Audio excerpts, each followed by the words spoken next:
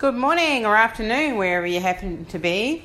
My name's Linda Thomson and I'm a relationship counsellor, and I've been a relationship counsellor for over 2 decades now.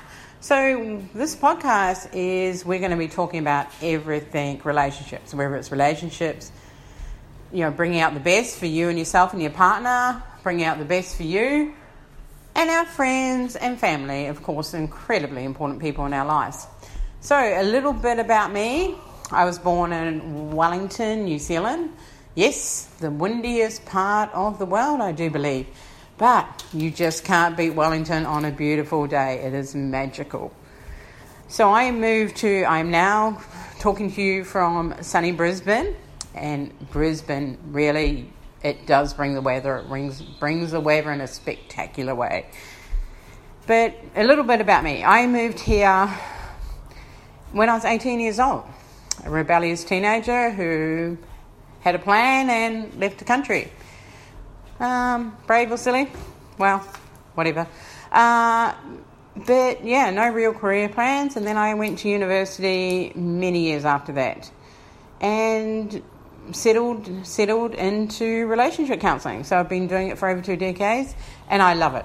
It's just magical. It's magical to watch people's lives transform and just to see relationships blossom. And within those relationships, people blossom. So it is my passion, my dedication, and I love it.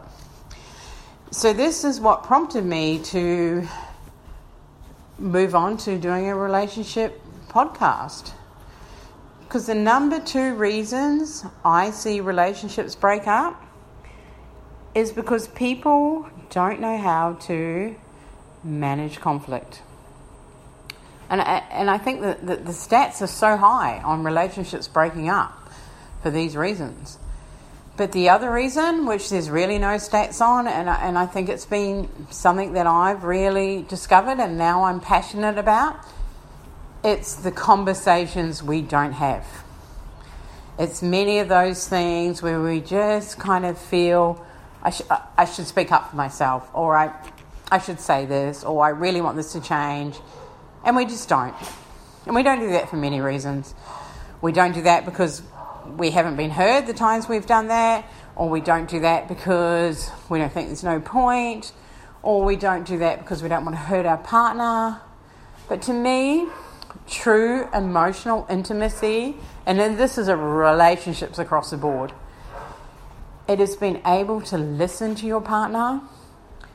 And people, if we really tune in and listen to people, they'll tell us who they are.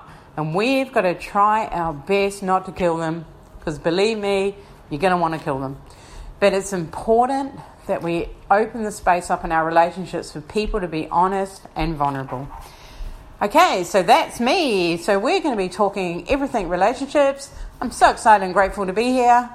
Let's talk soon. Bye.